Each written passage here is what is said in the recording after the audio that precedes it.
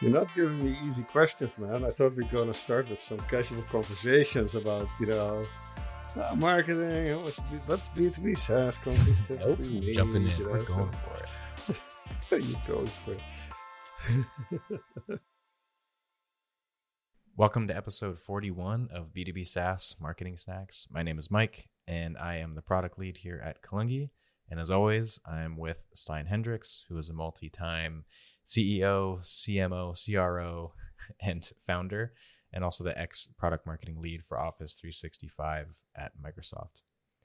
Today, we're talking about how much pipeline marketing should be responsible for.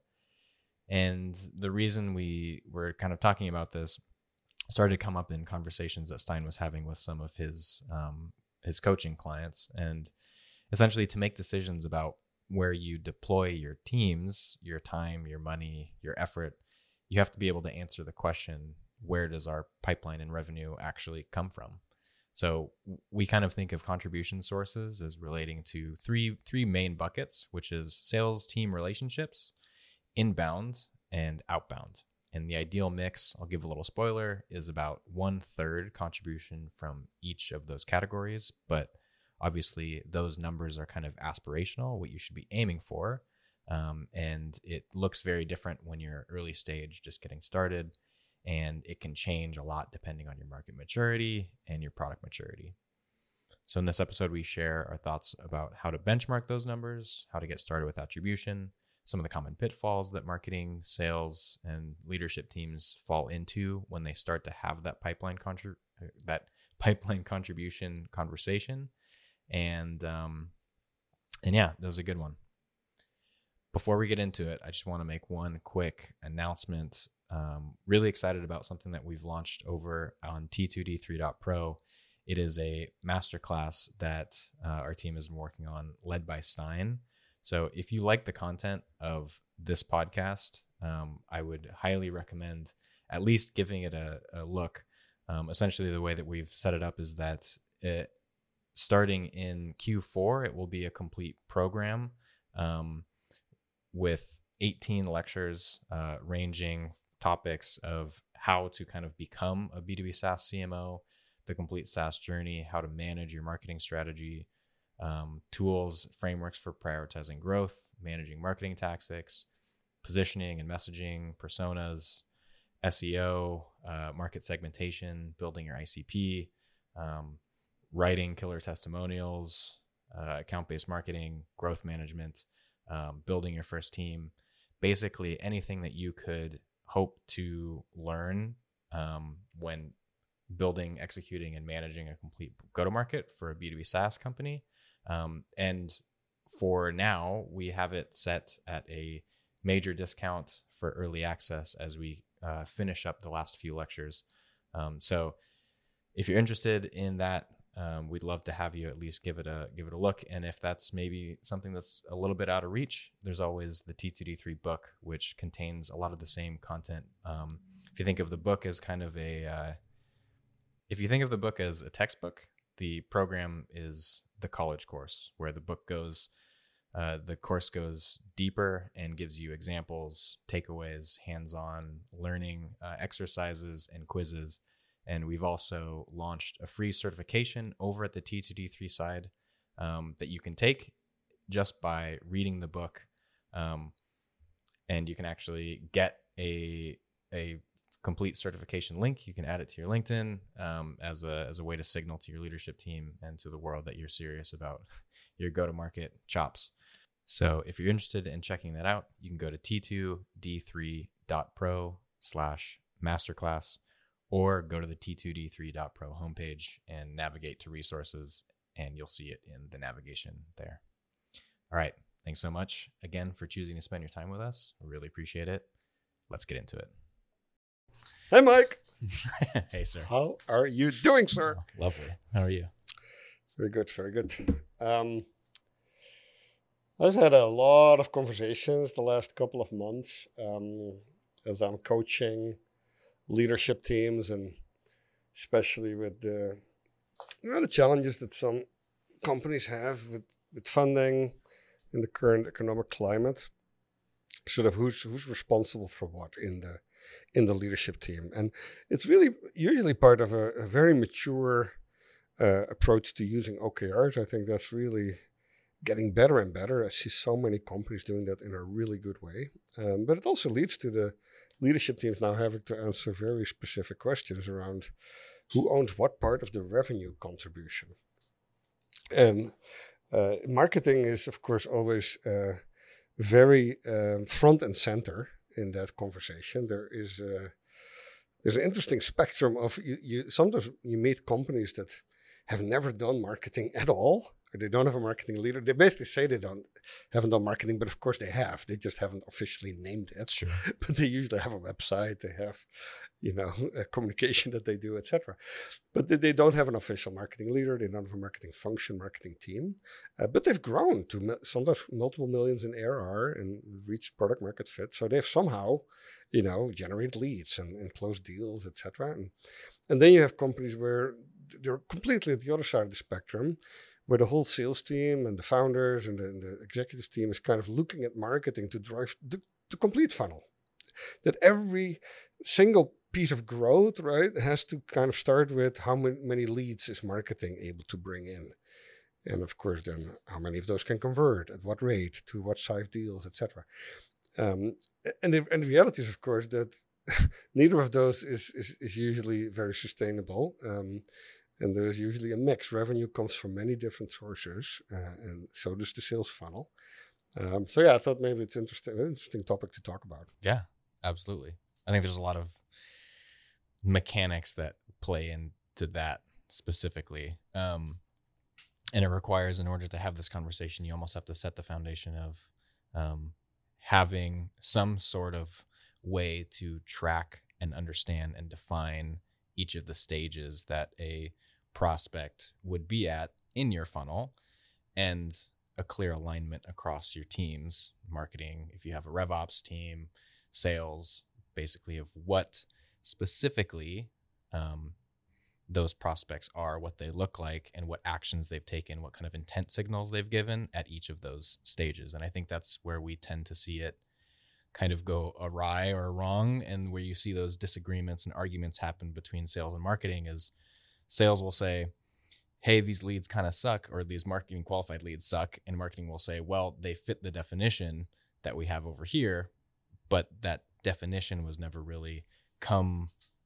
it was never really decided on as a consensus. It was kind of built over in the spreadsheet and never really saw the sales team's kind of eyes or whatever. So I feel like that's an important topic to kind of talk about before we can go into some of the things that you were mentioning there. Yeah, no, absolutely. It is so interesting to look at the early stages of growth of a company and the amount of data that's missing when they actually got to a couple million in revenue. So they did not have real marketing automation or sales CRM. So you don't actually know, how did the founder get a lead through one of the investors, and that turned into maybe the best client, right? The ideal customer. Sure. How did that sales process evolve, etc. So I think, first of all, we are always, when we talk on this podcast, Mike, we're focused on B2B, right? B2C, of course, is a little different. Yeah. But in B2B, and whether that's in the public sector or in a certain industry, I think what you find is that so buying behavior is complex, right? In B2B, you typically have multiple decision makers, or at least multiple people who can potentially say no, and usually only one or two who can actually say yes. So when you ask the question, who are the people, both in our own team, who influenced this deal, and what did we do with the customer, who were actually there, the decision makers, especially in the early stage of a company where you don't have that in CRM, it's pretty tricky to like resurface some of that data. But what I found is super helpful is to kind of start with, hey, what is the list of top 10 or top 50, depending a little bit how large you are now, of customers that you really like, right? Where did they come from?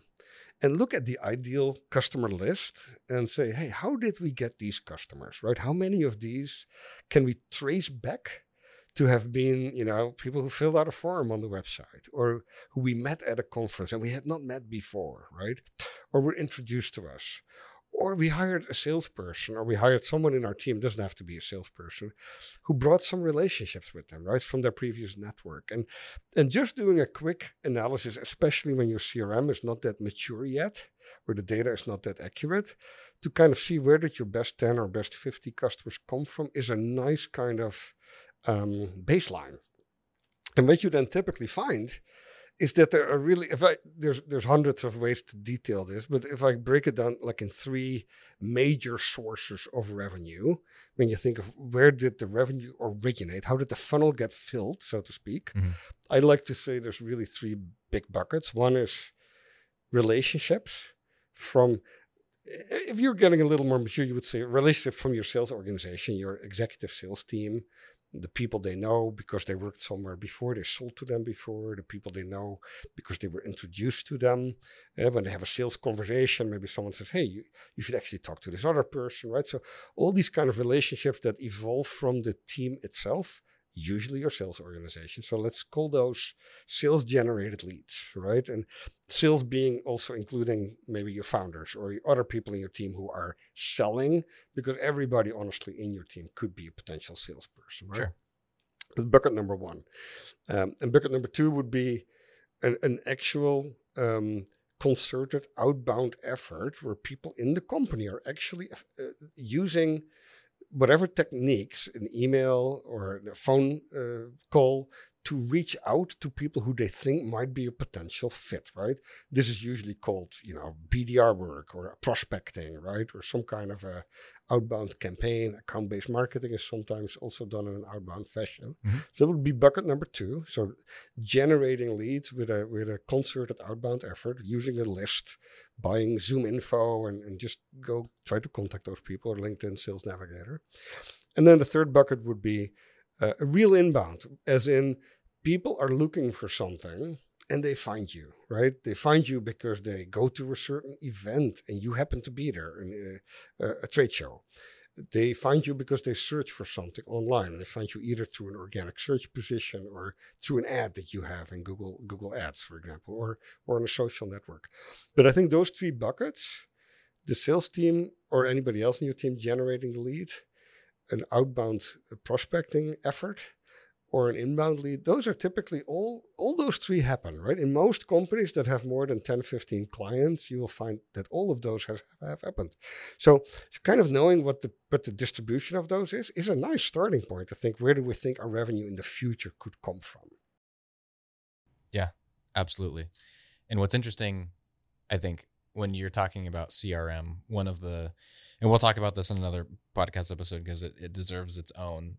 But one of the things that we've found through our own independent research is that most companies that are in early stage, even up to a few million in ARR, tend to lag behind when it comes to having funnel discipline and a clean, secure CRM where you can accurately track those 3 buckets that you were talking about. Even those 3, let alone even deeper when you say like specific, this came from this paid search campaign, or this came from this outbound campaign, or this sales rep, which is something that I think we'll get into. So one component is essentially just getting a good handle on your 3 buckets, right? Where did the lead come from? Relationships, outbound or inbound. And then I think this other big component to the whole funnel discipline conversation is around what stage are they? Because there's so many different, they can be completely kind of unaware you've touched them once. And then that's at the very top of the funnel. And then at the very bottom of the funnel, you have a closed won customer. And there's all this stuff that happens in between. And you need to kind of keep track of that in order to make sure that whenever you're kind of having touches with them, whether it's a salesperson or marketing, emails, retargeting, et cetera, that they're getting the right communication at the right time, depending on their life cycle or their buyer's journey, so to speak. And that ties into this topic that you mentioned, which is like this concept of you can't uneat the fish. And so maybe, do you want to explain what that is, and we can kind of talk about like the funnel discipline, or do you want to talk about each of the funnel steps before we get into that? Yeah, no, that's a whole topic in itself. Let's do that. Can I say a couple more things on this? Let's call this the boardroom version of this topic. Okay. Where does our revenue come from? So this is a group of leaders who sit and they do their annual plan, right? Or their OKR. They say, hey, the marketing leader, the sales leader, the CEO, the product leader, who should own what part of the revenue pipe, right? Customer success when it comes to about revenue expansion, right? And ARPU expansion for product. If you think about the market you're in, so let's say you do the first exercise, you look at your top 10 customers, top 15, it's kind of, okay, these came from inbound, these come from outbound, these came from relationships. Great starting point. Now, the second question you can ask yourself, how mature is our category? Because if you are in a relatively new category, you're making the market, as we like to say, you have to do a lot of probably educating the market on the problem that they could solve with your solution, right? Making people problem aware, etc. In a market like that, it is a little more likely that you have to depend on outbound prospecting, rainmaking, so to speak, or even maybe driving inbound with a lot of content marketing because you have to educate the market, right? The chances that you get a lot of your business in a market that you're creating, a new category from relationships, is smaller, right? If a market is more mature, I love to use this example. So when my first sales job, Mike, I ran sales for Microsoft in the Netherlands for a certain part of the enterprise market. I owned sales for public sector, for education, for healthcare, for a couple of industries. And this was the enterprise sales for Microsoft. So this was about selling to governmental entities, right? Big hospital organizations, large organizations, big universities.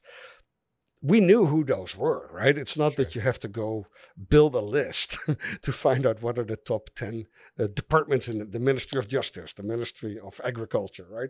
You know who those are. So when you build a sales plan for that and a marketing plan, you kind of start with, okay, what are my top 50, let's call them enterprise accounts that I have? And I have a set of salespeople and I assign them an account. And now you say, hey, you go work that account. You build your account strategy, your account plan. And that includes go meet with all the relevant people in this organization, etc. It's a very different approach. It has nothing to do with inbound marketing, right? Or waiting for leads to come in. You have a disciplined, targeted approach to go win a certain set of target accounts. So this is an enterprise market segment. And this was, of course, a mature category, right? Everybody at that point was aware that they needed Word, Excel, and PowerPoint and Windows. And so there was no educating to do. So that's a very different situation from when you, for example, the company that I've started a couple months ago, Amy, a very modern a way to do customer service for small business, a chatbot for small business. And chatbots maybe are not necessarily new, but the way we're doing it is very new. So we need to do a lot of education. Yeah. A lot of inbound marketing. We're knocking on doors. We're trying to find, the dentists and the brewer and the yoga instructor, etc. Say, hey, we can help you doing customer service better, right? And that's a complete inbound demand gen plan, right? Product-led growth, right? There's no sales team. The size of the ARPU is also far too small to be able to afford salespeople. Yeah. Super big extremes, right? So you can have a software company where you can argue that all your leads, all your business, your pipeline contribution needs to come from your sales team. That's the Microsoft Enterprise Sales example in the Netherlands that I used. Or when you're on the other side of the spectrum, you're selling to small businesses, your ARPU is maybe like a couple $1,000s a year. You don't have any, way to do sales or even outbound. You have to do everything inbound and product-led growth. So I think answering this question in your leadership team, your executive team, where does the revenue for the funnel come from inbound, outbound, or relationships, changes based on how mature your category is, and changes based on the type of market segment and go-to-market that you deploy. And I have a kind of a rule of thumb that, let's say, the baseline would be you get a third of your demand gen or your funnel needs to come from inbound, a third from outbound, a third from, let's say, relationships. And then the more you are in a mature market and you are more towards the enterprise segment and larger ARPU, larger ACV, then it skews more towards relationship, all the way to the extreme that I gave with the Microsoft sales team, where almost 100% of the funnel came from the sales team generating those leads themselves, all the way to small business, or almost close to prosumer, where everything has to come from inbound, or even more extreme, product-led growth, right? Where nothing can come from a sales organization because you cannot afford a sales organization. So this distribution between these three buckets, I think, will change based on your type of go-to-market, the size of your ACV, but also the maturity of the category. So anyway, it's just super cool to see how leadership teams talk about this. And the one thing, if you're coming in as a marketing leader or a marketing consultant, that you immediately have to debunk is if there are people who think that all the leads need to come from marketing by definition, right? And unless you ask a couple of questions like, hey, what market are you actually going after? What's your go-to-market model? What's the deal size? How mature is this category? There's no way you can actually say that would be the case. So yeah. Can I add one comment here? And because I've been in a scenario like this where a lot of companies will start, let's say you're in the messy middle. You talked about kind of like it's a little bit more clear when you have product. If you have a product-led go-to-market or an enterprise sales-led go-to-market, in the middle, it gets a little bit messier sometimes. What happens often, what we see, is that companies will build a sales team to sell, let's say, a 10,000 ACV product. Yeah. $10,000 ACV product. And they build a sales team to kind of get their initial momentum going. And then they'll say, okay, now we need marketing. And so then marketing will kind of get spun up. And oftentimes the expectation from founders, leaders is that marketing will start to immediately contribute 30% to the funnel. So I think it's also important to acknowledge that there's like a ramp there. And there's also a need to our earlier point, I think, be able to attribute these different, attribute revenue to different portions of the funnel. One way to do that is have a clean CRM. We like to use HubSpot because of all the things that it allows us to do. You can use it extremely deeply, or you can set it up to the kind of the basics and still get a lot of the data that you would use to actually segment out that information, which is phenomenal. The simplest way, if you don't have a really, secure CRM, is to just ask in, let's say, a sales call, hey, how did you hear about us? Yeah. Or like, where did you find us? Right. That can give you a lot of insight into, because there's a lot of talk now, especially if you're in the demand gen space or you follow demand gen thought leaders on LinkedIn, about this concept of dark social, which is basically this idea that a lot of modern purchase decisions happen behind closed doors in ways that are not attributable in your CRM. So let's say I buy a product and I'm in a group, let's say Dave Gerhardt's marketing group, Now Exit 5, and someone asks for a recommendation and I recommend something. That's not something that's going to show up in your CRM, but it will show up if you ask them in your sales call, hey, how'd you hear about us? I heard about you through this other person. And then suddenly you now have a touch point to be able to say, okay, this was through marketing, maybe, or I don't know how you want to attribute that. At some point, the other caveat is that at some point, all of your revenue as a goal should just be shared between the three teams. It's almost like you use the attribution of inbound, outbound relationships as kind of a benchmark. But at the end of the day, shouldn't all the teams kind of be shooting for, like, here we have a shared revenue goal that we are trying to hit as a team together, as opposed to fighting for this belongs to sales, this belongs to marketing, this belongs to whoever else. I mean, there's a lot there. No, you're right. When you walk into a leadership team discussion or just an organizational culture where there's kind of a siloed behavior, like marketing is pointing to sales because they don't follow up, or sales is pointing to marketing because they don't get enough lead, that's just not a very productive way of working together, right? Because none of the revenue will can ever be attributed just to one of those functions, right? There is always a combination of factors that determines how you get a new client. But I mean, in the end, it's about where do people focus their energy, and for a leadership team to understand that some of the revenue has to come from salespeople, making calls with their relationships and following up with their LinkedIn profiles and marketing, making sure that the inbound engine cranks on all cylinders, and that the follow-up on whoever comes to the website, that they get cookied correctly and that they can be nurtured correctly with the right advertising or the right email nurture, etc.